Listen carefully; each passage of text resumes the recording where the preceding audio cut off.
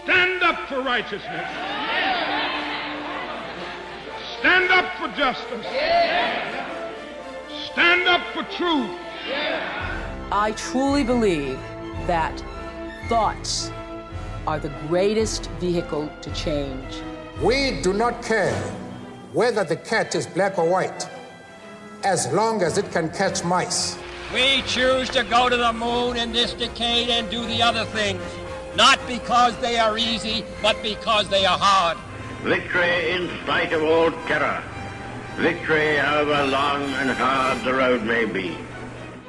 To those waiting with bated breath for that favorite media catchphrase, the U-turn, I have only one thing to say.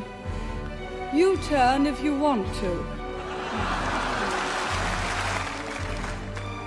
The ladies not for turning. Victory comes from finding opportunities in problems, is a quote from Sun Tzu, the Chinese general, military strategist, writer and philosopher, the author of The Art of War. I thought this was an appropriate quote for our discussion today, as our guest has made a remarkable career in building relationships and closing deals all over the world, across borders, between different cultures, from presidents to prime ministers, from global CEOs to entrepreneurial giants. Ever an optimist and always seeking to find the opportunity in every problem. Our guest today is Trevor Rowe AO, former executive chairman of Rothschilds & Co. Australia. Prior thereto, he was at Citigroup Global Markets and held numerous senior positions within Salomon Brothers over 23 years. He was chairman of UGL Limited, Resimac Group, Careers Australia Group, Bris Connections, Queensland Biocapital Fund Limited, GoTalk Limited, and the Queensland Investment Corporation. Trevor also served on the boards of the Future Fund of Australia and the Australian Securities Exchange Limited, and was Chancellor of Bond University from 2002 to 2009. Hello and welcome to another episode of No Limitations, a show where we speak to elite, world-class performing men and women and unlock the secrets and influences that have shaped their destinies and that you could apply to your own life. I am your host, Greg Robinson, Managing Partner of Blenheim Partners, the #1 research-led executive search and board advisory firm. In a candid conversation, Trevor, armed with fascinating stories, shares with us his unique journey on how he made his way from humble beginnings in Perth. At a young age, he was given the mandate to tell people how great Trevor Rowe is. With enthusiasm, perseverance, a dash of good fortune, and the killer instinct, he set out on his quest and accomplished exactly that, forging an international business career and becoming chairman of the world. Adept in managing relationships, he touches on the importance of education, understanding other perspectives, be it in brokering deals or balancing on the tightrope of geopolitics. We cover the international state of affairs, the global economy, and the new world. So sit back and enjoy. Follow your instincts. Trevor, welcome to the show. Thank you, Greg. Trevor, where did it all begin for you? I believe you grew up in back streets of Perth. Yes, I'm a Perth boy originally. My father was a bricklayer and my mother was a storekeeper. And so I grew up in a war reparations housing estate because my father was in Kokoda Trail and got pretty knocked around in that episode. And so we got these sort of benefits. So that's where I went to school and grew up. So what were the values that they instilled? Because obviously the old man must have seen the good, bad, and the ugly. Yeah, well, my father was very big on, he used to say to me, son, manners cost you nothing. Remember manners. And he was strict, you couldn't put your elbows on the table. He'd be horrified with the grandkids these days with iPhones and all stuff on the table. Just wasn't on. He was pretty strict about it. He's very, I'd argue, old-fashioned would be the way kids would describe it today. Big on manners, big on civility. So how does someone coming from that background pursue a career in investment banking? What were the turns and twists? Well, it's quite an ironic story, actually. You remember we had the junior certificate, the leaving certificate. Yeah. I did the junior certificate, and then my mother said to me, look, your father's not well because he had injuries from the war and he's on allowance, but we can't afford to keep you at school. Oh, is that right? And she said, now, look, son, you've got this wonderful imagination. You write these great stories. You're going to go and sell yourself. Tell people how great Trevor Rowe is. And so she said, I'll help you. So we drafted up some letters and I applied for a job. And we're all very excited because I applied for my first job I applied for was a messenger boy on a bicycle for a freight forwarding company. And we were so excited. I made the final two. Then I missed out. We were horrified. And you missed out on that one. I missed out on it. So he said, well, look, son, perseverance, carry on. So I did. My mother was a bit of a go-getter. Okay. She worked herself up in a department store from a assistant to a department head. Yep. So she had some grunt. So I applied for a spare parts trainee at a hardware store. And I went in and saw the CEO, and he said, why did you write to me? You were told to write to the human resource people. The first thing I could think of, I need to bring my special attributes to your attention. And he said, look, I can see you're captain of the football team and you play cricket and all this sort of stuff. He said, you don't pay much attention. You're the boy around town. He said, I suppose you like to drink? I said, of course. He said, I don't drink. I'm a teetotal. Oh, sorry. And he said, I suppose you chase girls? Well, what else do you do? And he said, and don't pay much attention to studies. Well, I said, I got through. He said, yeah, but look, you're not mechanically orientated or that sort of stuff. Why the hell do you want to be a spare parts maintenance? I said, oh, maybe my father's a bricklayer. They said, why aren't you out bricklaying? I said, well, my father took me out and I didn't like it much, too hard. Yeah. And so he said, look, you'd make a great accountant. You know what chartered accountants do? I said, no. He said, look, I'll get you a job at Peat Marwick Mitchell, which is what it was then, KPMG, now. And he said, on the basis, I will determine what you do at this course. And he said, the senior partner's a golfing friend of mine and a partner. I'm going to become your mentor. I like you and I got something about you. I'll knock you into shape. And he said, that's the deal.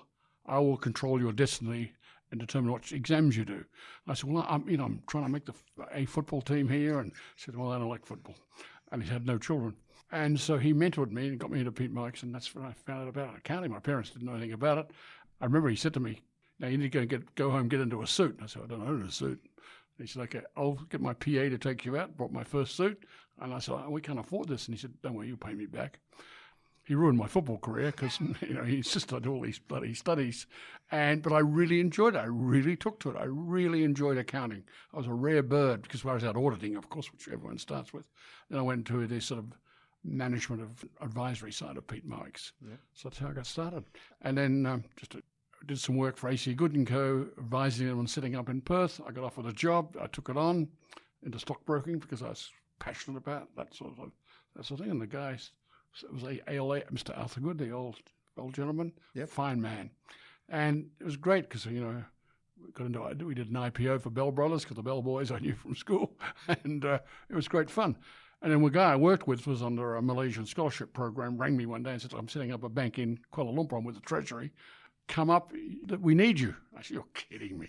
So he said, look, I said, you're a free air ticket. So what the hell? So I flew up there and I went out and joined this startup bank. It was a joint venture between Arab Money, remember in the 70s, and the Malaysian government. And the chairman was an outstanding individual, Raja Tan Sri Mohar, who was the special economic advisor to the then Prime Minister. And we had all this backing from this Arab bank, and we had a mandate in Malaysia to develop investment banking to go Asia-wide and represent things. So, and he was also chairman of Malaysian Airlines. We did a lot of work there, and multi-currency Kuwait dinars and Bahraini dinars, and it was a very fascinating episode. It was very interesting, and I loved it because what it taught me was how to deal with different cultures. To deal with a Malay, to deal with a Chinese, overseas Chinese, to deal with an Indian are all very different styles culturally. If you want to get your message across, you've got to understand their culture and how they consequently think about things. And that was what really struck me as a brash young West Australian. That was the most important thing I learned from that exercise. And I loved the culture. And I ate everything. They tested me with all sorts of strange foods. I ate everything, from monkey brains to snake, and you name it, I ate it. And bugs and the work. And so that's what I loved about that. And so after a while there, I got headhunted to go somewhere else. And then I was securitizing debt. This was with a company called Private Investment Company for Asia, which in Hong Kong and Manila. In the late 70s and then early 80s. And then along came the guys from Solomon Brothers and other investment banks. I was using this securitizing product, enhancing it with add-ons from IFC, the monetary fund, and all that sort of stuff, and selling bonds, getting these guys to bid on them. So one day the Solomon Brothers guy said, geez, Trevor, why don't you come join us in New York? We want someone who could tell people about Asia and Australia. Yeah, right. And I also was talking to, coming back to Australia for a very secure job as a head of corporate finance at a local stockbroking firm. And I had those two options. And I said, talked to one of my friends, and I said, look, I think I'm going to take the risk. I want to see what working overseas in New York's like, the big city. Yeah, the Big Apple. And so my friend said, you're crazy. That's a high-risk strategy. So I went to join Solomon Brothers. And after the first week, I was frightened shitless. It was different because that was a legendary John Goodfriend and aggressive firm. And it was a great experience. And I was there 26 years. So what was it like the day you walked in? Into a Solomon Brothers? Yeah. Oh, very different. Transactions were gigantic in scale by the comparison what I was used to. The pace was fast. There was no relaxation. There was pressure. And the chairman, John Goodfriend's legendary comments were, are you making money? That's every time he met you. Are you making money? The pressure was immense, and to do deals and work out. But I kind of very much enjoyed it. So where was your skill, Trevor? Are you the relationship man? Are you the one who can create the deal? Are you the innovator? Where you can put it all together? What's your skill? I'm fortunate. I enjoy being with people. Yeah. And building these relationships and being engaging is crucial. I learned a bit of Bahasa Malay, a bit of conversational Chinese, and I just kind of address people like I'd walk into a room and say, "Apa khabar?" which is "How are you?" or Chinese and "Ni hao" and all that sort of stuff. And, you engage with people. When you develop relationships, people trust you, particularly, and I learned this in Asia, the stronger the relationships are, that's how you build trust, and they will trust you once they develop these relationships. It takes time, it takes effort, and you've got to enjoy it. And if you don't really enjoy it or don't respect their culture, they can tell, and it reflects in the way they operate with you. So the art of the relationship. Do you want to talk us through how, is there a lot of homework you did before you go to meet someone, or is it natural with you? Or, you've got a track record, you've got a reputation, Trevor, for being unbelievably good at securing and building relationships. Well, that's what it's all about, because I personally enjoyed it. You have those native instincts, and you engage with people, and you've got to think about and reflect on what they're about and who they are and how you develop the relationship. And some you really enjoy, and you develop long-term relationships. And, I've got a great advantage now throughout Asia. I've got lots of great relationships and other places and back here in Australia, and I value those relationships, certainly. The life of the investment banker. So going back to those days, it must have been high-charged, fast-paced, long hours. Incredibly hectic, I thought my life was this. Getting up at 4:30 in the morning, that's what I did. I gymmed for an hour, went to the office, then went out tonight. My wife said to me, can't you go to the opening of a paper bag? But see, I was a great believer in being involved and around and see what's happening. But I also developed, living in Asia, a strong interest in geopolitics, Australia-Asia relationships. Yeah, okay. Crucial. So you became the specialist, did you, in that space, eh? Well, I wouldn't say a specialist. Well, you made yourself I guess you built the reputation. I have a reasonable understanding, I think. And look, you learn all the time. Yeah. And I certainly did. And in the US, and I'm a great admirer of the US, the exceptionalism of the US was all about. Exceptionalism is what it's about. The great post-World War II effort. Now it's a challenge, and what's happening, it's very disconcerting. But my point is that it's all about relationships. Relationships are crucial, and you meet certain people. I remember I met Bill Clinton once. I was told to go on a bloody trade delegation with him when I'm out living in Hong Kong. I was busy as hell, but Warren Buffett said, "You're going," so I went. When you meet Bill Clinton, he's a brilliant politician. He looks right in your eye, takes you by the elbow and the hand. "Mr. Rowe, I'm delighted to meet you. Can I call you Trevor?" Went, "Yes, Mr. President." And so it's a unique experience, and he's got that capacity to engage with you. John Howard remembers a name for anyone he meets. John can, haven't seen a person for 30 years and he'll remember his name. That's the relationship aspect, what makes people good and different. The buzz of doing the deals. Are you a deal junkie? And I wouldn't say I'm a junkie, but I love doing deals. And, I fondly reflect on the deals, some of the better deals I thought I did and some of the errors of your way. But, generally I try to do the right thing by the clients. And if you do that, that holds you in good stead. Any fond memories you want to share with us and pulling a significant deal together? I thought I was with Solomon Brothers became Citigroup. We took on the sale of Sydney Airport, which was a very sensitive asset that you'll appreciate. Yeah, surrounded by Labor seats, crucial to Sydney, and the Howard government decided to privatise it. And John Fay was the Minister of Finance. A lovely man, great guy to deal with. He could be up frank with him, you could be frank with him, up front with him, and he engaged. And, of course, we had 9/11 right in the middle of the process. And I recall the day I rang and said, John, I think we should not cancel the process. We should suspend it so people didn't have to write off the cost of bidding. And I said, you've got an election coming up. You don't want this in front of you because... And I said, finally, you'll lose control of your agenda. So John said, let me speak to the boss. So the boss agreed, and in the end, we got a great outcome. It was a great sell. That was a great experience because what was happening at the time, 9/11 and the confusion in markets. And then, one of my other fond deals is we sold Telecom New Zealand. We advised Bell Atlantic and Ameritech in buying that company. And we convinced the then government to sell us 100% on the basis we'd sell down 51% by way of an IPO within 2 years under certain terms and conditions. That was a heck of a deal because, in a week I was traveling between Auckland and Pennsylvania, Philadelphia, and Chicago back and forth. And it was a year of really intensive stuff. I spent most of my time in New Zealand. So I have fond memories of the people I got to know from Ameritech and Bell Atlantic. Some of them are still very good friends of mine. And it was a great experience working on this. And other deals, like my funniest deal ever is out of China. When I was in Hong Kong, China was opening up. They allocated 2 IPOs for each US investment bank. We got a power company and a glass-making company. We went to the market and I took these guys through how we'd build a book and how we would do this, and we did multiple between 13 to 14 times earnings and blah, blah, blah. But book didn't build as strong, so I said, look, we should back off now and say price it at 12.5 to get some attention. And they listened. They said, yeah, we've thought we should go at 15. I said, no. I wouldn't touch the buckets. and so we finally got down to about 14, but we had to bite the bullet and take it to the market. Wow. It was quite an experience because you had to educate them to a new process, and they wanted to have a better multiple than the next guy that just did the last deal. Faced necessity. They understood. I had to sell it to New York. I said, I have to carry it on the books for you, and we'll have to work it off through other deals. But we built a relationship through the process of committing the capital to do it. So it's quite unique experiences.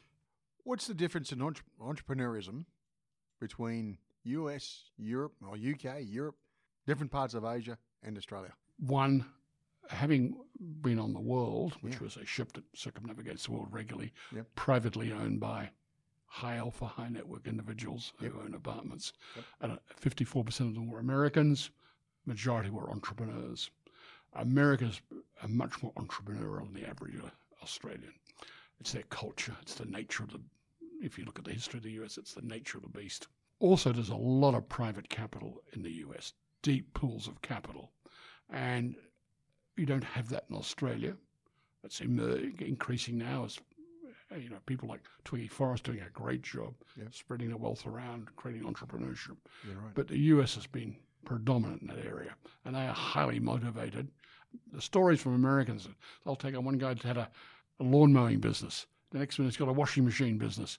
And then he found a company that was having problems selling alternative debt products. They took over that. Amazing entrepreneurship. So they're not risk-averse. They fail, they can still get capital. It doesn't hold them against them. And that's a great difference. Now, that's hopefully emerging now in Australia, but it's very important. And the Americans are much more mobile in Australia, so they'll move around the country and do whatever is necessary. But entrepreneurship and innovation is the key to it. What about the other thing? Salesmanship. Oh, you've got to be able to sell, obviously. But a long time ago, I think, Trevor, you and I caught up and we talked about the add-on sale. I think you gave an example of when you go to you walk down the street in New York, maybe Fifth Avenue, and there's a hamburger stand. That's right. Or there's a hot dog stand. That's right. And what do they do, Trevor, compared to what they do here? They do an add-on. So they're almost, consumerism in the US is brilliant. It's individual, it's focused. You walk outside your building in Wall Street, you grab a hamburger, a hot dog. Imagine walking outside here, there's a hot dog store. A guy with a little van there selling you a hot dog. Yeah, but you got a choice of what kind of bread, what kind of mustard. Yeah. Would you like a can of Coke? Yeah. Would you like this with it as well? Right? Onions with it or something. Here you go. Yeah. And, what I found fascinating about New York was that, I lived in Roosevelt Island. A great story here. I was down in was a lunatic asylum, and I took over the apartment of a guy that's been transferred to Latin America. So I looked back on Manhattan. It was very convenient. Yeah, wow. And so I'm sitting in the coffee shop one day having coffee, and this guy comes in and he said, excuse me, it's 4:50, do you mind if I sit down? So I said to him, what do you do? So I started engaging. He said, I'm in the asylum. I had a mental breakdown. And so we chatted. I found he was about normal as me. He turned out to be an ex-investment banker. So we became great buddies. So I'd jog past Salem, he'd come out, we'd run around the place. And so there you go. But that's the US. It's a very interesting place. But, you get up in the morning there at 4:30, and it became my mantra in my life. I always got up at 4:30 in the morning, gymmed or exercised, then, got to the office or whatever. And in the US, you worked all day. And then, of course, you go out at night with the boys and to the Irish pub or the local pubs. And you get home at 9:30 at night and start the whole routine again next morning. It was, the pace was quite extraordinary, but it was a great experience. I loved it. And in fact, when I was told to come to Australia to open up the office, I was reluctant because I was really enjoying living in the US, and I saw myself as principal investment banker. But the legendary John Godfrey gave me two choices: get on the next plane or you're fired. So it was a pretty simple decision. So I came down here. So jumping on that airplane, firstly to Asia, then to the US, changed your life. Oh yeah. Well, the significant change in my life was in Asia for the first time in the 70s. I sort of really saw the dynamics of the culture, the opportunities, the prospects, the importance to Australia, the geopolitical issues and I became chairman of the Australian Chamber of Commerce in the Philippines and Hong Kong and that sort of stuff. So I got involved in those areas because I like that sort of geopolitical debate and discussion. Yep. Then went into the US. I saw another perspective, a much more sense of scale, urgency. You're doing billion-dollar transactions, whereas out in Asia we're doing $100 million transactions. Big difference. And I remember how excited I was. I went to Sabah, and there was a guy that was the treasurer of the state of Sabah of Malaysia. A bond issue hadn't been done in domestic Malaysian ringgit terms, and he was actually educated at the University of Tasmania. So he and I became good friends. I convinced him and his chief minister to do a local bond issue in ringgit, the first ever done. And it was $100 million, a big deal. Yeah. Go to the US, and they're doing. My first day at the desk, we were working on $1 billion trade for IBM. I was quite shocked. Scale was different. The urgency was different. It was fantastic. It's a great buzz. For 5 years in the US, I was under adrenaline, I felt. Is the deal making still as sophisticated and still as much fun as it used to be? Wow. M&A in particular is still, I think, very interesting, a great career. In this day and age, we're much more empathy towards the people who work for you and with you. In my day, you were expected to grind it out. Working on Christmas was not unusual for me because that's what the deals demanded. Now, and pulling all-nighters 2 or 3 a week was the standard in the business. That's no longer, much more empathy for the young people now. And that's good because some people can't handle it and they burn out too quick. Yeah. It's pretty tough. It's very competitive. You're living by the sword. And dying by the sword. And absolutely. How did you arrive at Rothschilds? Well, I came back from Asia in about 2004, having been in Asia since 1991 for that stint. I was in Hong Kong covering the region. And whilst I covered a large region, you'll appreciate, and we had China coming to the markets, we had India opening up. Like, for example, we pitched and won the privatization for bringing VSNL, the long-distance carrier in India, to the marketplace. Oh, right, okay. Well, given Indian bureaucracy and all that stuff was a challenge, but I met and worked with Manmohan Singh, ultimately became Prime Minister. A gentleman, an interesting man. His fault was he was too gentle, and it took a while to get that to the marketplace. But so we had India, we had China, Southeast Asia, and of course Indonesia. I speak a bit of Bahasa, so very fascinated about what happens in Indonesia. Very important country relative to our interest here in Australia, and we neglect Indonesia at our own risk and peril. Indonesia is going to be increasingly important and a challenge, and so it was a wonderful region to cover. It was diverse from I covered everything south of Tokyo to including Australia, so it was diverse and fascinating. So when I came back to Australia, we had merged and become Citigroup. Solomon Brothers had merged with Citibank and became Citibank.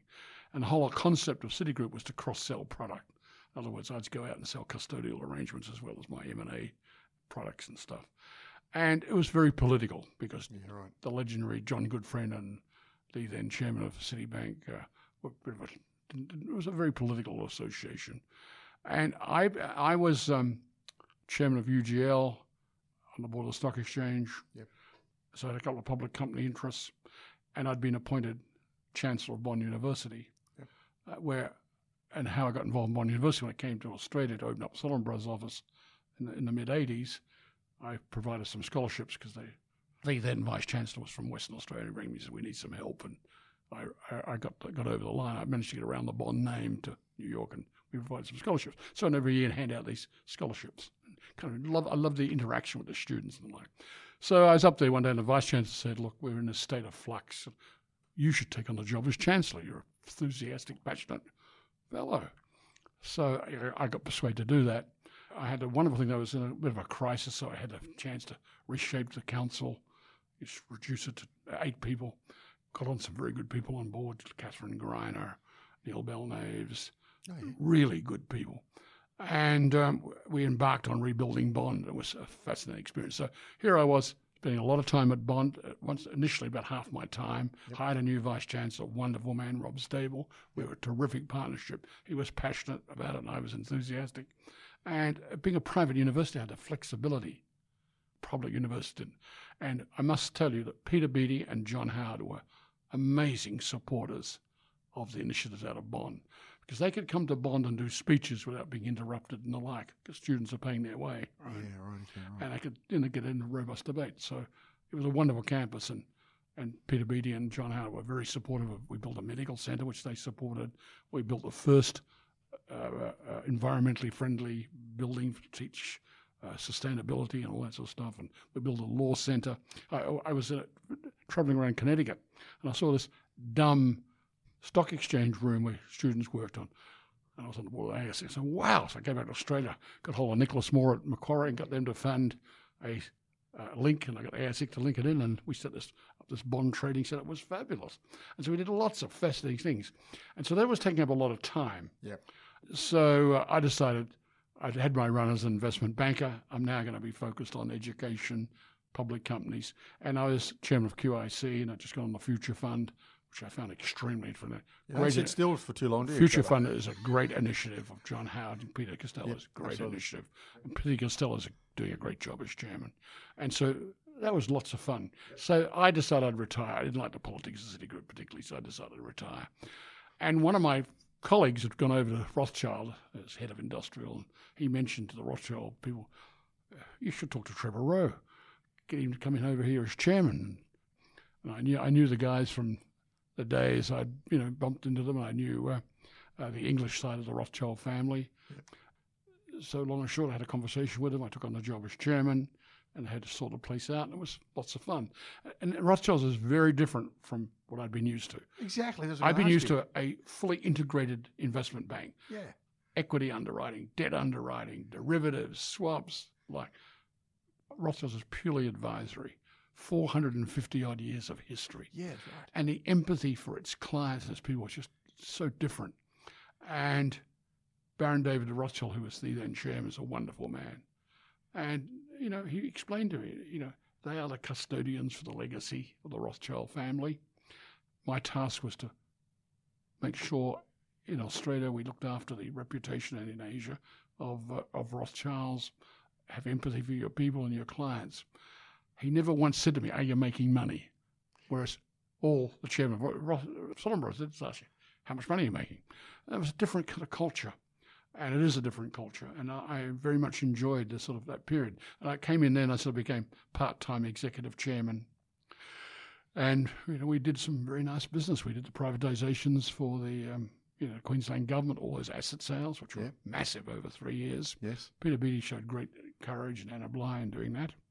And it was very beneficial, I thought, ultimately. So we did lots of good business, and it was a very fine group to work with. You've seen a bit of the good, bad, the ugly, seen crisis. So let's go back. So 9/11, where were you? 9/11? Yep. I was in Asia. What was the impact? It was chaos and bedlam. I was very concerned about friends of mine who were in the World Trade buildings. I knew some Australians who were in there. Fortunately, they all got out. But it was a very disruptive period. Very great uncertainty. I was back in Australia by then. And so it was quite a shock to the system. The other great thing you were across was the handover, Hong Kong. Oh, that was a fascinating event. I remember. What was it like on the ground? What a funny story. I got invited by Alison Chan, who is the then chief secretary. And it raining cats and dogs, but you weren't allowed to take your umbrellas in because they were worried about security. And so I'm standing around in the rain in my suit getting wet, and I talked to this Chinese friend of mine and said, gee, this is dreadful. British child's going to get wet. No, he said, rain's a sign of fertility. This could work out well. So then we had to rush back that night.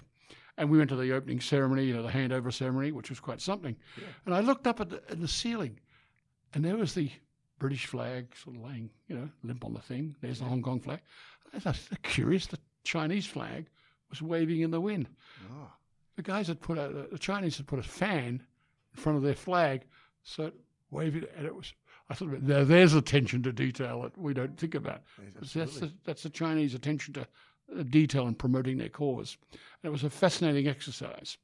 And in the context, if I could comment just on Hong Kong. Yeah, go for it. There was great anxiety at the time about would this work. Some people hedged themselves by leaving. Some got dual passports. And the bulk basically stayed. And of course now, with the Communist Party and under Xi Jinping's approach to leadership, one country, two systems is just not what it was. And now that young Hong Kongese are denied their democratic rights, yes, and they didn't grow up, they've grown up in that era, and Chinese just find this unacceptable, because under Xi Jinping, back to Mao Zedong, the party is superior to everything, superior to the government, to the military, to the bureaucracy.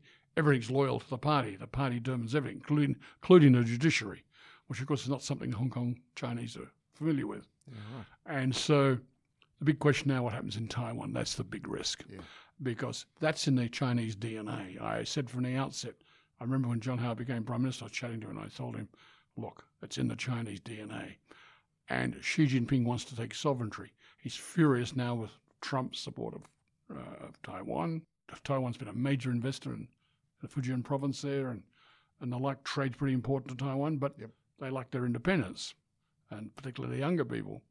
And so the question is, what sort of mischief does China get over in this nasty US election that's coming up? Because I believe whoever wins, there'll be lots of confusion and protests. Because if Trump wins, the left are going to be mighty unhappy. And if Trump loses, the right are going to be very unhappy. There'll be lots of confusion and tensions. What will the Chinese do in this period? That's what worries me most. And I don't believe they're going to frontally attack Taiwan, but they'll endeavour to usurp from within Taiwan. If you're giving advice all those years ago to Prime Minister Howard, what advice would you give to the current Prime Minister on the way that we should deal with China and our allies in Asia and in the broader space? Look, I think generally Scott Morrison's done a fine job. He's exceeded my expectations. He became father of the nation during the pandemic. And the budget is a budget. He had no alternative. He had to throw everything at it. Yep. And he's done that. You're impressed by that, eh? I'm impressed they had the courage to do what they had to do. This is so contrary to liberal philosophy. This is good old-fashioned, massive Keynesian at work. Yeah. Now, the question is how we manage this in the future is another challenge, of course. But he had no alternative. He's got to get these Aussies back to work. And it's going to be a challenge because this pandemic's changed the way we operate, changed the way consumers buy things, how they think about things, what value propositions. There's changes taking place here. It'll be very challenging. All the jobs we thought were relevant aren't going to be relevant anymore. Yeah. Stay at home, work at home, suddenly it looks workable. Can you build cultures with people working at home? Culture starts from the bottom up, not from the top down. That's been one of the problems in Australia. It has been recognised. You've got to have your people believing in culture, and in this day and age, that's been sadly lacking. I was one of the ones that said we didn't need an inquiry into the 4 banks. I was totally wrong. Clearly they needed. They had a cultural problem. Yeah. And something happened. Culture got eroded as a result of the wealth management acquisitions. They got eroded because all these salesmen aren't selling product and everything, and they're all trying to generate revenue and taking shortcuts. Yep. And the boards didn't appreciate that cultural shift that was taking place. And so it's a real challenge for everyone now. And so these are the changes that are going to take place. So I thought the budget was very appropriate. He had no alternative. He had to do it. Yep. And he's done it and had the courage to do it. Now, I think it's going to be up for business now to take up the slack and get on with it. That means building consumer confidence. That's what Morrison and Feinberg are doing. So, yeah, but what do you want business to do, Trevor? Well, business has got to step up now. And what does that mean? Business has got to think about post the pandemic, what's the new normal look like? Because it's not the old normal. We've been through extraordinary and unfamiliar times. Now, we got to think about where do we have our our particular advantage? Where's our competitive advantage? Yep. What do consumers want? What do customers want? How we reorganise our supply lines? There's a major challenge, Greg. You think about reorganising those supply lines. Enormous. Now, I know people, friends of mine who are in business here that I'm helping out, who are procuring product from China. So far, notwithstanding the relationship, these supply lines are working fairly well. Yeah. But the Chinese want to punish us because of our relationship with the US. But they can't. They need iron ore, so that's fine. They won't touch that until the Brazilians get back comes on online. Yeah. Until Brazil comes back on board, and then there'll be change. But on other products like beef and other stuff, and they're going to punish us. But they need us still, and we need to develop that relationship. And I wouldn't want to quote John Howard, but John, I think, understood that. And he once said, "There's things you can't do with China." Look, in our enthusiasm to bring China into the world with the WTO, we forgot 5,000 years of totalitarianism. They were warlords. They didn't have democracy was just an alien to them. So we thought they'd move from a totalitarian regime to a free rules-based global system. Well, they didn't shift. 5,000 years of culture. That's where we made a mistake. So we need to understand, as I believe John Howard did, that there's things you can't change. You're not going to convince them to do that. So you work on the things you can make changes with, and you try to influence them, encourage them not to be, the human rights abuses. It's like having a grandmother you don't particularly like or a mother-in-law you don't like. No point bagging and complaining about it all the day. Find the ways to work with her. Yeah, and that's the way I build relationships. If someone disagrees with me, I would find out, I get their views, I explain my views and discuss it. That's what you've got to do.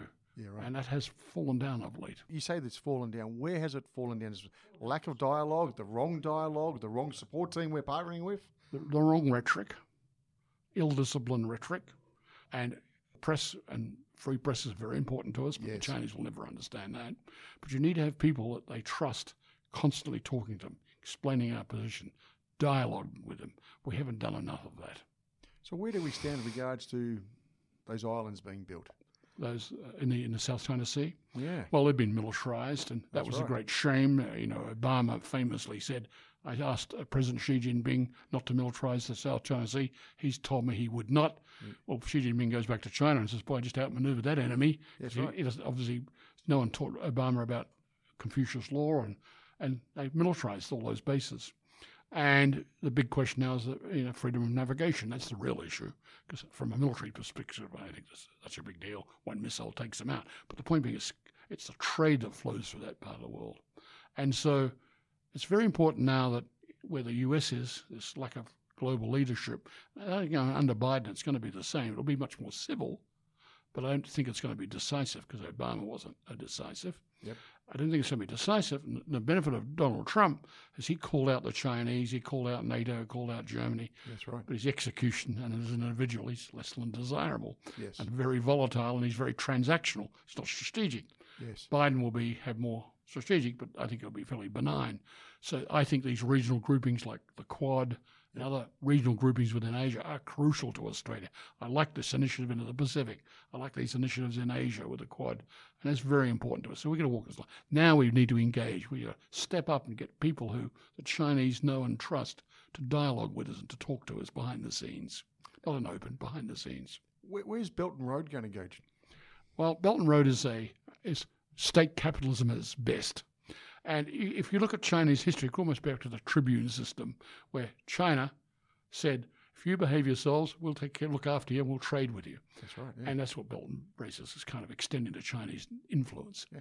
And Xi Jinping, it's his initiative, and he says a lot of money's been wasted on it, though. And it's become a bit of a marginal proposition to some people because they use Chinese labor, they take control of assets under the deals.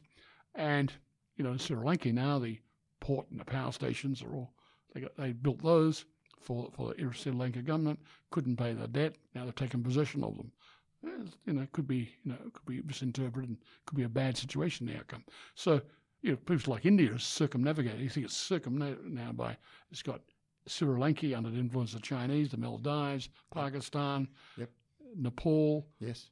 And so Indians are pretty worried. But they've got this tricky balance between non-aligned, Russian-supported, and they're trying to move gradually into the sphere with the US.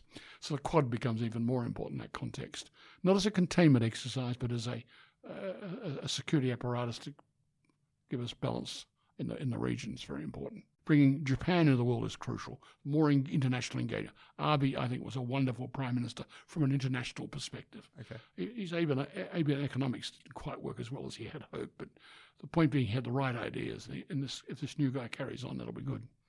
So if you were foreign minister now, Trevor, where would you encourage for the next 5 to 10 years for us to seriously build our relationships? Well, I'm a great believer that we have a geopolitical, historical relationship with the US, which is crucial and important to us. So we don't let her lose that? And secondly, we have this very important trading relationship with China. And we must endeavour to nurture both those relationships without getting them into competition. Yeah, and we must be able to seem to be independent. Now, Scott Morrison's government's trying, I think, quite well to demonstrate we aren't necessarily doing exactly what the US wants. We have our own views. We need to step up our personal engagement. Those Australians who have relationships with the Chinese should be encouraged to talk to the Chinese, communicate more, and develop relationships in terms of where we go to in this relationship. China's going to be a factor in the world. It's going to be very important to us. We need to be able to talk to them. It's going to be the biggest economy. Huge challenge. Very large economy, very complex issues. And they've got overreach. They've got their own internal problems as well, which is kind of, Xi Jinping doesn't get home, I suspect, sleep in bed and say, I've got everything under control. He's about as worried as everyone else. He's got to create jobs for a lot of Chinese. And I talk to Chinese students. I keep in touch with them. Yep. And I ask them what they think about democracy versus their state capitalism. Yep. And they'll say, well, gee, having been in Australia, young men and women that have done PhDs at Bond who are back in China and they say, gee, democracy in Australia is very messy. The Chinese worry about disorder, and they see this liberal democracy system very disorderly. And so as long as Xi Jinping provides jobs, cleans up the environment, which he's paid attention to, yes, and they grow their incomes, they'll be happy with it. They're not as, Chinese, by culture, is not as big on the issues like we are, the liberal issues. So you think Xi Jinping's safe? Because there was rumours going around that there was a bit I don't think he's likely to be out of a job at the moment, but he's got his enemies. They're not ability to influence outcomes right now, but he's got his challenges. What happens then, Trevor, if we roll it forward, just as you mentioned, and they do get seriously in bed with Brazil, which they're going to? Where do we stand then? Well, if these big super iron ore tankers work, that's not a big if, and they can get them working productively and Brazil can sort out its supply arrangements, yes, it'll be a challenge to us price-wise for our iron ore. Our iron ore is still good quality stuff. It'll be a challenge. I think if we won't enjoy the prices we've seen in iron ore in the next 5 years from now that we enjoy now, it'll be a different game. Okay, we need to be smarter about our exports. Well, that's what I was going to ask you. So what do we do? You said business to step up a bit earlier. Yeah. Think about new industries. Well, we need to improve we need to dialogue with the Chinese and find a way. And it's not easy. I'm not saying this is a real challenge. Dialogue with the Chinese more effectively. Yep. We've got to find ways to do that. Secondly, we need to diversify our exports. Yep. And pay more attention to that. India, Japan, South Korea, we do well there. Need to do a lot more. Okay. And we need to innovate in terms of product, our exports. We're very good at services, education, and finance and that sort of stuff. We need to invest in innovation in an export context. But can we get to scale manufacturing? Because the cost of labour is so expensive. The cost of energy is so expensive. We will bring some essential manufacturing in. That's the result of the pandemic to the world is essential services will need to be manufactured domestically vis-a-vis disruption. But we'll still have to rely on other supply lines, and because we're not going to be competitive. We need to focus on those areas where we have a competitive advantage, and we can innovate. That means educating our population to a high standard and making sure we have an immigration program that brings in the skills. Our productivity over the last 10 years is bound by immigration and the contribution immigrants have made. Yep. And even us dinky-die Aussies have convict on both sides. We're immigrants, yep. But we must encourage the right people to visit us, the country. It's important for the future. It's how it will drive productivity. And we've got to be more innovative. We've lost the reform zeal right now. Yeah, exactly. And we need to regain that reform zeal. If you go back to your days in Asia, you must have covered a little country called Singapore, which was a swamp, which was a British port. Yeah. What did you take away watching how they came from nothing. Oh, look, it was one. I lived in Singapore for a year or so in my period in Asia in the 70s. And what I was stunned is that how thoughtful the government was in terms of what's next. What does a small city, town, sovereign country do to have a competitive advantage? Well, it decided on getting into semiconductors and the like.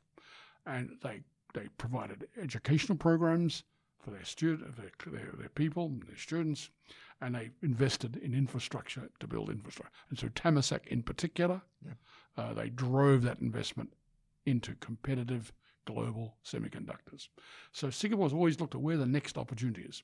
And when they open up the casinos, they want to bring tourists in, add value. They open up that casino. And that's done very well in Singapore. And so they're constantly looking for where's the next value-added proposition. We need to do things like that. We need to be smart. They have a tax system that's friendly to business and innovation. We need to have the same. And this current budget has some of those elements in it. Doesn't have the reform elements because Scott Morrison is more focused rightly on creating jobs and getting the economy moving again. But the next step is we've got to visit reforms and move the country forward. Have you been impressed by the leadership of the state premiers? Oh, I'm very impressed with our state premier, Gladys. Premiers. Yes. I'm very impressed with Gladys. I think she's done a terrific job. She's been balanced, firm when she needs to be, practical, and she understands the balance between the economics and the pandemic crisis. This is unusual. This is an economic crisis brought on by a pandemic. Yep. And these are unfamiliar times. They're extraordinary times, but they're also unfamiliar times. I think she's adapted well vis-a-vis Singapore. And as for Queensland Premier, I'm appalled. They must open up these borders. And as a Western Australian, I'm appalled with what's going on there. We must open up our borders. Now, international, and there's the other big border to be opened up. That's going to be a challenge, but we're going to have to address that sooner than later. And the real question is, when does this vaccine become available? And will it be effective, or will it be simply like a flu vaccine? It'll deal with particular strains, but you'll still need to look at it. We might well have to live with a pandemic going forward and learn to do that. I think that's what we're going to. I had an interesting call this week, Trevor. I had a CEO, well-known CEO, give me a call regarding a certain matter. And at the end of the conversation, that person said, I think we're very close to a golden era of growth. I said, well, what do you put that down to? Well, roll it back, go back to the last pandemic, the Spanish flu. No one heavily invested like governments are now during that period of time. World War II, we spent a lot of money investing into Japan, the rebuild of Japan and the rebuild of Western Germany.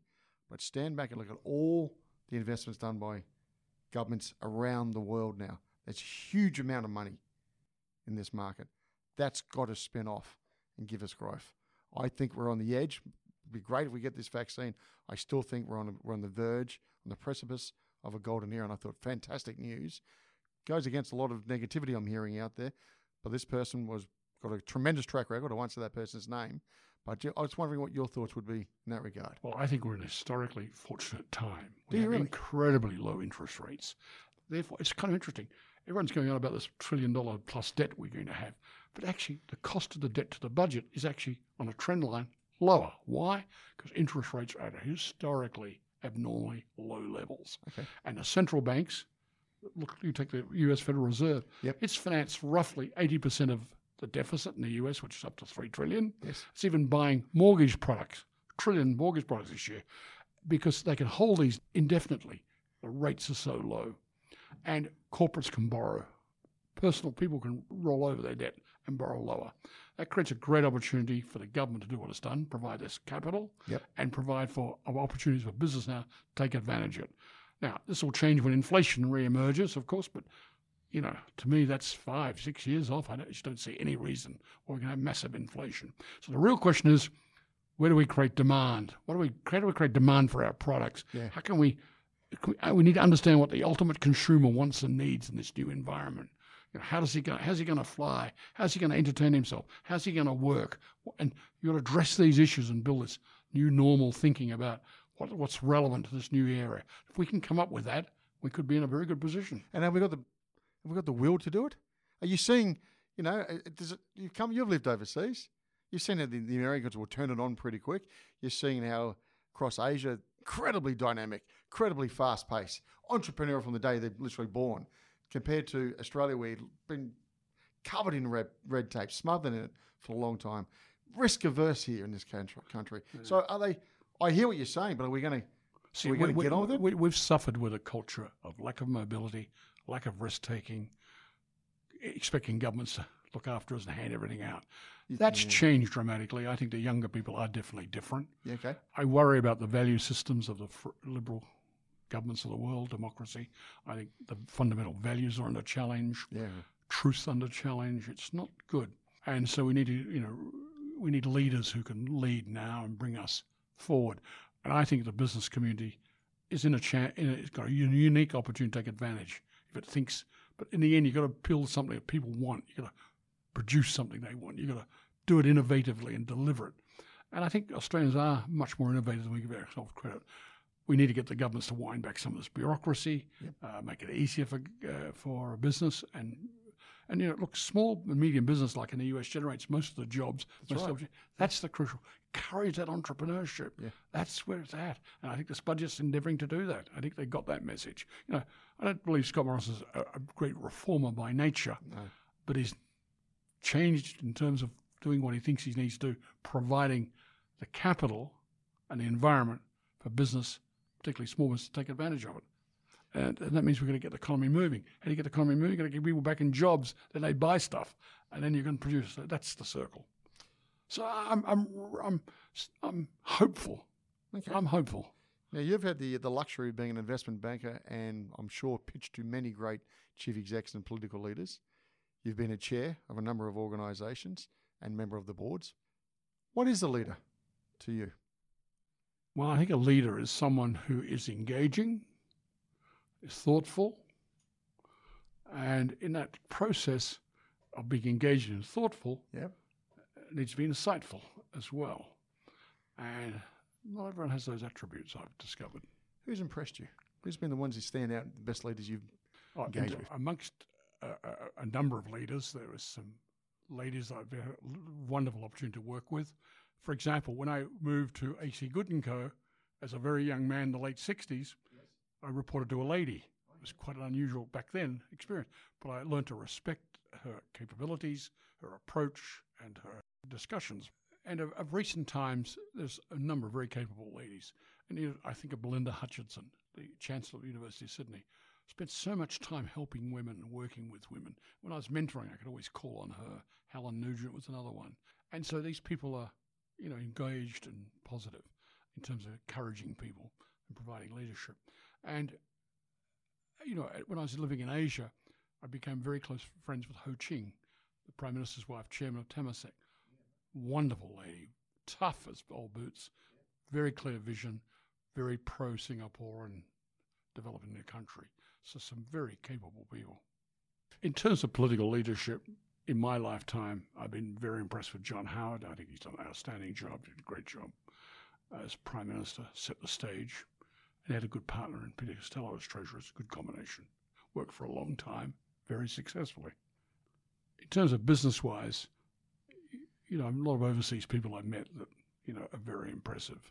And I've enjoyed that relationship, Bob Denham, who is the Warren Buffett's senior lawyer, chairman of Mungo's and Toll. I asked him to join the board of UGL, which he did for a number of years. And he's on the board of Chevron. He's a fine man. Clear thinking, thoughtful, great stature, and great to engage with. And he and I are good friends. So there's a number of people around the world. I've got a Japanese friend I work with for years who is from the USADA clan, fine gentleman, thoughtful, impressive, different perspective, different approach. He was my boss at one stage, this particular guy. And I learned, no point ringing him saying, I need to get this done. He didn't operate that way. You got to say, on the Monday, I think we should think about this. And Tuesday, discuss it. And then Friday, he comes around the view, I think we should do that. And that's how you deal with it. So you can learn to deal with these people. That's the fascinating, the diverse of, relationships. And, on the ship, I had the luxury of knowing a lot of high alpha, high net worth, very successful entrepreneurs and people. And they all have the same foibles as you and I, but they have something special about them. They're risk takers, they're entrepreneurial, they're clear thinkers.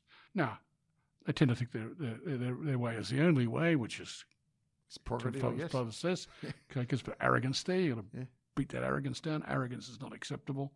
But they are generous to a fault in terms of what they support and charities and the like. And I remember, was it Bernie Sanders said we're going to eliminate billionaires? Yes, and right. someone said, well, okay, Bill Gates provides billions of dollars for medical programs right now. Who's going to replace Bill Gates if you eliminate him? That's the point. Americans have this, it's tax beneficial, but they divest their incomes and do it. I cannot believe the number of hospitals Americans supported that I was on the ship.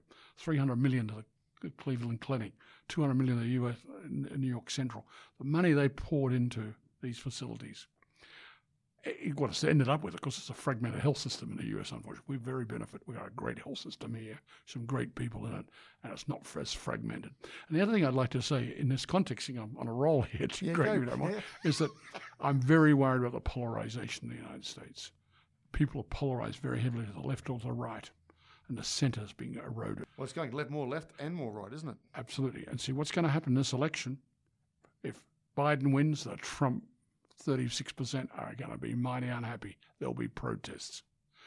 And if Trump wins, the left are going to be very unhappy.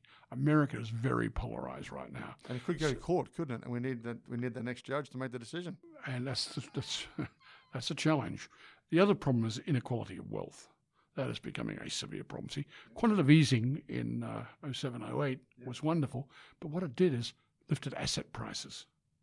And so consequently, if you owe long assets in the 07, 08 crisis, you did very well. If you weren't long assets, you didn't do so well. In fact, your income, real income, declined. And so that's the conundrum. We've got to address that issue.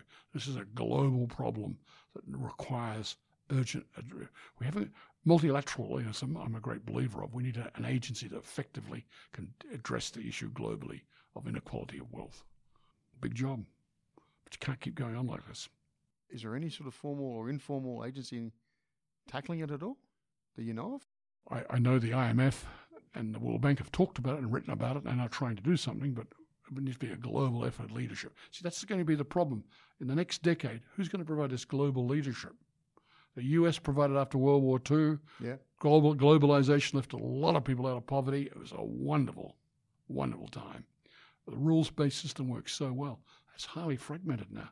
We're going to end up with a rules-based system alongside a state capitalism system. You're going to have democracies. Western leadership is under stress. Yeah, it is. US is retracted. Biden is going to be as protectionist elements in like rebuild America again, and Trump's America first, competing with China, who's make China great again. Yep. So they're all pursuing an agendas. And then you've got the mischief from the Russians and the Turks. Aragon sees the Ottoman Empire again. That's right. And so the world's highly fragmented right now. So I don't know how this is a big challenge. It's a very period of considerable uncertainty. Europe's leadership is just, the EU doesn't work in a leadership perspective. Well, what are the Russians doing? Well, the Russians, of course, are spoilers and but they moved nicely into the Middle East. Well, because, maybe, God bless them, we didn't do so well ourselves, the Western world, did we? No. And a huge mistake was the Iraqi war. That's in hindsight, absolutely huge mistake. So that's going to be the challenge, how the world order functions, how we address some of these problems. So we've got lots of major problems coming out. And I do agree with our Morrison's forward defence strategy. Just defensive, we've got to be forward thinking in our defence approach. Got to build these multilateral relationships. Very crucial. Talking about business playing their role, you're a former chair. You've been a board director. Would you want to go back to an ASX-listed board these days with the amount of reading that you've got to do? And in fact, I approached the director just recently on a search, and that person said, I don't want to be a compliance officer anymore. Find me something where I can add some value. As I said earlier, Greg, I saw my life as I got up at 4:30 in the morning. My wife loves telling this story. So got up at 4:30 in the morning, gym like buggery, rushed to the office, worked all day, went to the opening of Paper Bag, all these events. And on the weekend, what I did? I sat down and read board papers. I had piles of board papers, QIC, Future Fund. I read all these diligently and went through them. Well, they were these days only that big. These days they're this big. Uh-huh. And so I got approached by a major board, and I was asked, was I interested? It's basically like a fancy compliance officer at board level. Yeah. And so the risk reward's not there. So I'm much more selective now. But why are the directors and chairs saying it? Why are we losing our way here? Because are we spending the right amount of time proportionally, business compared to governance? Well, I think business has been caught out. The Royal Commission of the banks put us all on the back foot about our culture and our ethics. And under challenge, there's been some terrible corporate situations like burning down artefacts of Aboriginal people and destroying it. So we've been on the back foot. And so that's our big problem. We're going to get back on the front foot now and bring some empathy and values back into the processes. It's a challenge. And so, I think some of these young entrepreneurs are the future here. I look at I love engaging with young people, and it's very important that we bring them along and educate them, provide opportunities. And it's very important for business to step up now. And we've got some good business people around the place. You're a chancellor of a university, as you said. Mm-hmm. What are the universities going to do now? Wow. Talk about a challenge and a The half. mistake that was made by most universities is they built a reliance on overseas students. Enormous. And you had some universities went whole bolus into Indian students or Chinese students and the like. Now, we at Bond had a policy of diversification. We had 6,000 students and at one stage 72 different nationalities. Now, it was an expensive marketing program because it was diverse, but that's held us the university in great stead. And the two subsequent chancellors, to me, have done a great job managing that. And so the universities have a problem now. They've overexpanded, over-leveraged, got themselves long on assets and not the resources. So the government's handed out significant research. Universities are going to be much more proactive in getting private enterprise to engage with them. That's been encouraged. There's a lot of people with various ventures with universities on medical research or engineering, or more of that has to be done. Universities are going to be much more agile. We've got some high quality people in this country on the education front do a wonderful job, but we need to get them to be more proactive and engage with the business community. We need the business community and the tertiary sector to work closer together. Are you talking about a bit like the US? Yeah, more like the US. What is your thoughts in regards to the status of universities and the role of universities? Have they become too much of a business, Trevor? Well, they have by necessity, but then they got themselves hooked on the problem because they needed these big overseas cohorts to finance themselves. And I think we're going to have to see our students paying more for education. Oh, do you? Yes. Okay. And government's going to have to play a role there as well. And, that's going to be so crucial. Education is the cornerstone of building a great country. Yep. Can't stress that enough. And that's just going to have to be the mantra. And times are going to be different. It's not going to be the hordes of overseas students. Who's going to win the US election, Trevor? Wow. You've got to say at the moment, it looks like Biden, given the polls. But it's but not everybody's going to say, I'm going to vote for Trump, are they? I was just going to add that. Most people don't talk about they support Trump, but they do. And, educated, very wealthy people I talk to say they like what Trump's done in terms of makes the big calls on tax, China, NATO, Germany. They just don't like the way he goes about it. So they don't want to tell too many people they want to be tired with him, but they'll vote for him. So it's going to be close, I think. Trump's his own worst enemy, of course, with tweets and the way he carries on. 42,000, 43,000, whatever it is. No.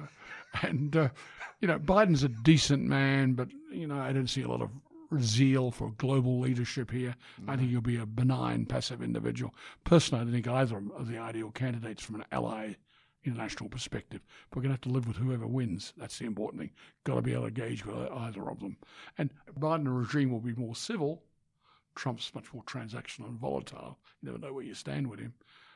And so we're going to have to learn to adjust to either of these two. We're going to have to live with them and encourage them. And we as Australia, we in Australia, Greg, if I could just say this, don't underestimate how much influence we have as Australia. We listen to Americans like Australians. We've always gone alongside them where we've done battles and all that sort of stuff. Yes. They like Australians. And so we need to use that influence to, to endeavour to move the US in directions we think are relevant to our respective national interests. But from your experience living in the US, do the Americans actually think about the political side and the international affairs, or are they more worried about the economy? Americans are very domestic focused. What was that sign someone once said in a political campaign? It's the economy, stupid. Yeah. And that's what it is. So end. That's where Trump may have the upper hand in that regard, do you think, or not? Well, he's muffed it in the pandemic. Yeah, he has muffed it. And these incentives, fiscal incentives, will be and a bad email the other day when he said he was going to not engage any longer with the Democrats. Yeah. The polarization in the US is just such fragmented. But the Democrats are going incredibly left, aren't they? Oh, they've been dragged to the left. Bernie Sanders and all these people, it's not good. So that's what's about the polarization. The US has gone left and right, hard right and hard left. It's going to be, the protest is going to be, I think, quite extraordinary. Now, you've had an amazing last couple of years, haven't you? Indeed. You've been sailing around the world on a ship called the World. You want to sort of talk us through that and what it brought to you? Well, I like to move around. I like to travel. I like to meet different people. And one day, one of my old clients invited me to. She sold a business and brought on the single The World. Came to Sydney in February 2012. Invited us on for lunch. We got shown around. In those days, apartments are fairly reasonably priced. And I had a boat. We had a lovely boat with a crew, and we've been up and down the coast and over across the Pacific, and I've had about 11 boats in my days. Really? Lost a lot of money. But they've been great fun at the time. It's exciting as hell when you buy one. It's a relief when you sell it. But in between, it's a lot of fun. And I've enjoyed it immensely. I really enjoy it. And I like my game fishing up and down the coast. I really loved it. Anyway, I said, well, let's buy an apartment and see. So we bought an apartment. And then we got on board and had a look around. And so how big is it? Give us a bit of an idea. It's 1,321 square feet. It's a 3-bedroom apartment. And the size of the ship? Oh, the size of the ship. Now you've got me. It's a small cruise ship, basically. But it's privately owned by all these apartments. You have penthouse suites. You have 3 bedrooms, 2 bedrooms, and different configurations and so on, and single bedrooms. Okay. And you have 5 restaurants, and you have a podium, you have an entertainment area, you have a coffee shop, and you have music. And we always invited on guest lecturers for every country we're visiting, talked about the geography, the politics, and the like. Wow. So and when you arrived in a country, because all these high net worth, most government leaders invited you for functions and the like. I met an incredible number of extremely interesting people. Yep. So it's quite a fantastic journey. And of course, then for my sins, I got asked to join the board. Then I got asked to be chairman. And so you live amongst these people. The CEO lives in Florida, operations. So all the day-to-day problems I have, they ring you and debate everything with you. Everything's debated. So getting a consensus was an extraordinary effort and challenge. I put a lot of work and effort into it, but I enjoyed it because I like engaging with people. And these are people from all over the place, from Switzerland to the US to Europe to Japan to China, Hong Kong, Australians. It was fantastic. So you made it to the title, Chairman of the World, did you? Chairman of the World, yeah. And I got asked to stay on for 2 extra years too, which is the first time ever for a chairman. He normally only did a year and they turned over. So what did you learn? Are we all similar? Are we all different? Do we all this? We have certain idiosyncrasies that are prevalent. Yeah. Americans are much more out there, much more outgoing, whereas the Europeans are much more circumspect. Yeah. And I'll give you a classic example. I was also convener of the Plato Society, where residents spoke to each other on different topics, and so I talked about China, geopolitics, Australia. And one day I had a session with a Frenchman, a German, and an Englishman and a Scotsman on Brexit. Yeah, and it was a robust, interesting discussion. Yeah. But I couldn't put that debate together for Americans. They're so polarized. I couldn't put an American Republican, an American Democrat in the same room to have that debate. Wow. They got nasty and just didn't work. That's the problem. That's the real issue of concern. Generally, it was fascinating because they're all are very engaging people, different approach to life, and it's fascinating, their perspectives. Risk takers, successful people, energetic, and that's what the beauty of it. All these trips we made, we visit everywhere. And I used to fly back and forth to Australia regularly, and they do that too. And the average guy stays on the ship about 6 months of the year. We stayed a bit longer, 10 months, because us chairmen had to be on board, and secondly, Australia's a long way away from everywhere. Yeah, but tyranny distance still applies. Many years ago, someone took an interest in you as a young bloke, as you said, and said, come on, I'm going to get my Very PA. fortunate to be a mentor, yeah. Yep, to go down the road and get that first suit. You mentor people? I really enjoyed the mentoring program the ASX put together. Okay. It was for young women aspiring to be company directors. Okay. And I must say, I about 7 or 8 ladies that I mentored. And it was just so much fun. I enjoyed it so much, sort of talking about their aspirations, what they had to offer. They have a lot to offer, some of these women, extraordinary things. Only one I had to say he didn't really have the basic ingredients, but the rest. And my task was to get them to understand what a board environment's about, what the attributes are, or how you differentiate yourself in terms of what value you can bring. Yep. Very important to identify what your value proposition is, that you're collegial, you can work with people, you can develop consensus, you can express views. And I marked myself on how many directorships they got. I even passed up at one time. I got offered a job as chairman of the Northern Territory Tourist Commission, but I gave it to one of these young ladies. She likes to ring me now for these great places she goes to. Thanks a lot. But it's great to see them doing so well. What do you think of the whole diversity discussion? Well, I'm a great believer in diversity, absolutely. But so what is I diversity? take a strong view. You want the right people, the best people for the job. I don't support this Californian approach where you must have X number of women by a certain point in time. I don't support the idea of quotas. You don't? Women aren't cattle. And it's up for proper businessmen to understand that resources are available to boards and the capability some of these women offer you. And so I'm a great believer in the right. Look, I'll give one example at UGL. We were looking for a chairman of the audit committee. And I thought, great, this will be naturally a female, that's so good. Turned out a guy migrated from South Africa to Australia, had been with Shell, he was a chemical engineer, he was a chartered accountant, perfect for an engineering business. So he got the job, which surprised me. Then I was looking for someone with an engineering background, oil and gas and the like, and a lady appeared, emerged as the best candidate. So I always, look around for to encourage a diverse search, but look around for the best person for the job. It's got to be the best person in the job, because in the end, you're the agent of your shareholders. You're acting in their interest. You've got to get the right people. I don't believe in filling boards just because of gender. But what do you think of the actual debate of late, then the whole focus around social licence? You've seen the fallout with some well-known organisations in Australia. You've seen harassment come up as well. Where's it all going? Well, I find this different to the old Salomon days, as you said, right? Yeah. It wouldn't last 5 minutes these days. Oh, no. Times have changed. Yeah. I am surprised at the behaviour of some executives in Australia. I thought we were better than this, but I guess that's what goes on. Yeah. I always seem to be too busy to run around chasing secretaries and all that sort of stuff. Yeah. And, I'm a bit of a dinosaur. I suppose I would not be as had the same etiquette as required now. The world's changed. It's up to business to understand that and change with it. That's the point. The world's changing. It's like communications. It comes at you so fast now. Yes. Remember in the old days, The Economist used to verify every article before it published it. They've got time now because social media. And so you've got to change with the times now. And that's what businesses do in terms of this culture that's emerging. Reputation's going to be very, very, be very careful of it, don't you? I think Warren Buffett once said, it takes a lifetime to build a reputation. You can lose it in 2 seconds. And we've seen that happen here. For those up-and-coming executives, what should they be mindful of now, Trevor?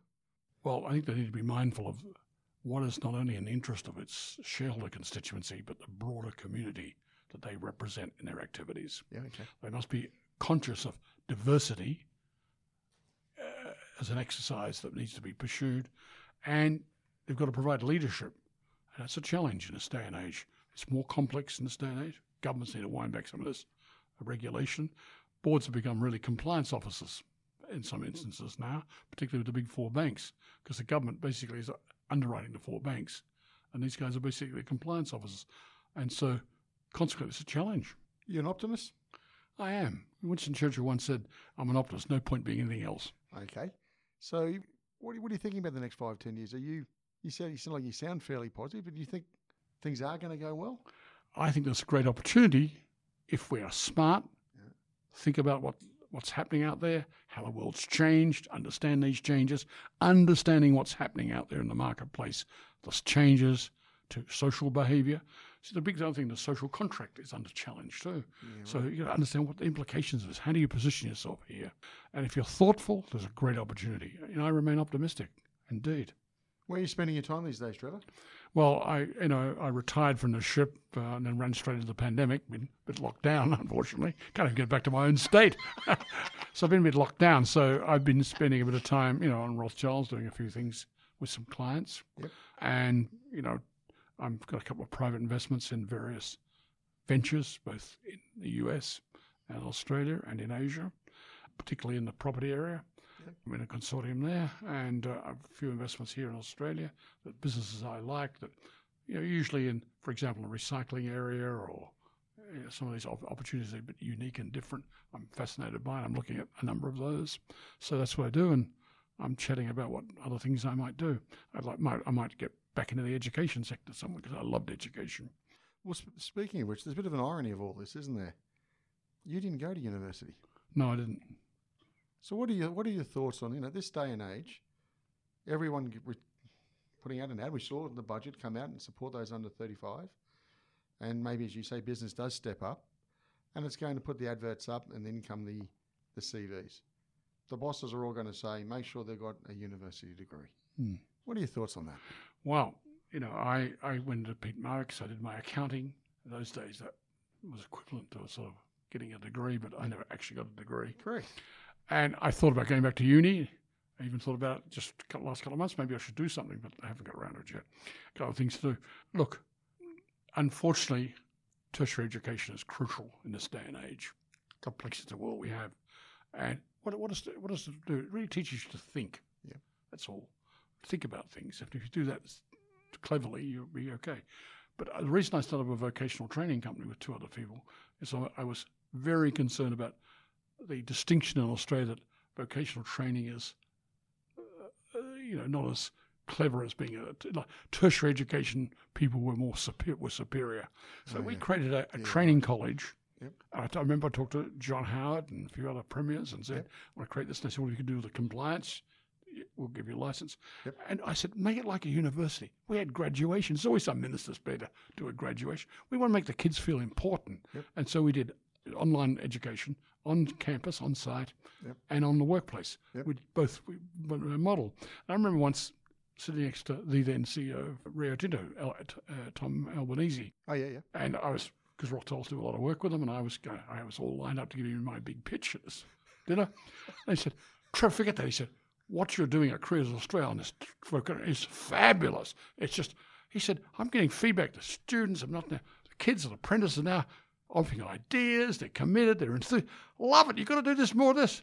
I was totally blown away, and I realised how good our model was. And we had a very capable guy running the business. Yep. And we had another guy who was ex-Department of Education. Okay. And it was terrific. It went very, very well. I'm very big in vocational training as well. And But on that, Trevor, have the schools got it right? And what I mean by that, if you're 16 years old, you're good with your hands, or you're good with your mind and doing it, you don't want to necessarily pursue the next step into university. What am I doing sticking around at school? Well, do I need to hang around for 17 and 18? And I don't think I'm qualified to give a judgment, but no. All I can say is this. I've got a grandson doing cyber security IT course at uni. Okay. I've got a step-grandson that's doing carpenter, doing a bloody good. He's out on his own now, doing incredibly well. Yeah, exactly. And so I've seen what's happening in both worlds. Yep. And it's different, both passionate about what they do and they're very good. But look, I've got if you don't have that degree of education, either through tertiary education or vocational training, you have a problem when you get a bit older. You can't grow without that founding, that education.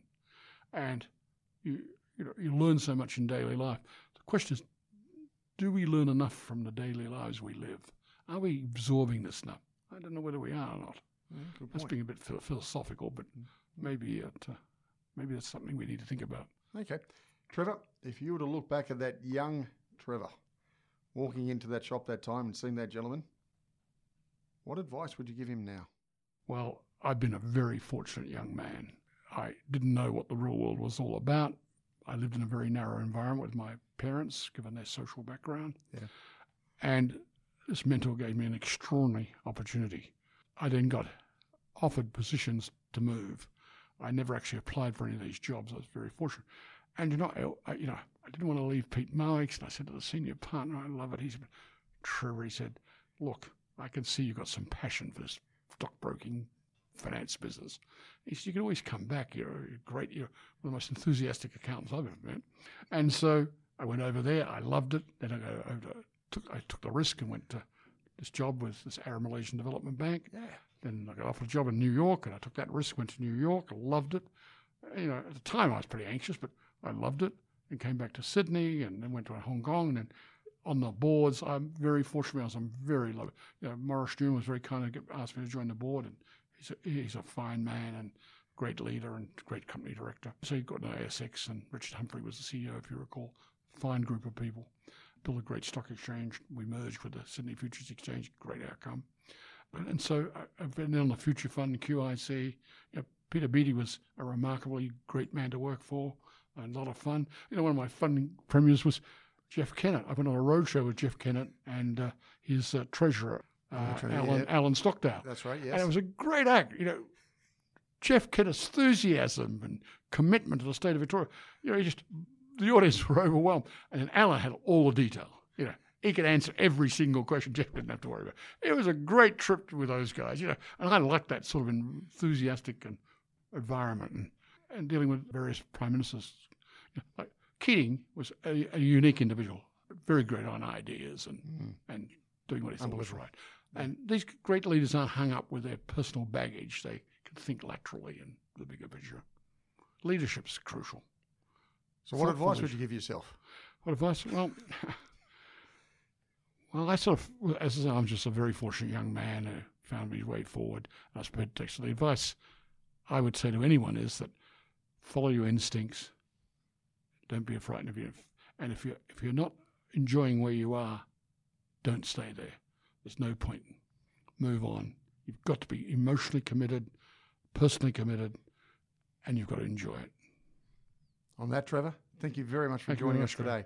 Thanks. You've been listening to No Limitations. Stand up for righteousness.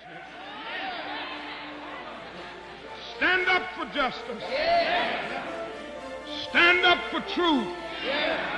I truly believe that thoughts are the greatest vehicle to change. We do not care whether the cat is black or white, as long as it can catch mice. We choose to go to the moon in this decade and do the other things, not because they are easy, but because they are hard. Victory in spite of all terror. Victory however long and hard the road may be. To those waiting with bated breath for that favorite media catchphrase, the U-turn, I have only one thing to say.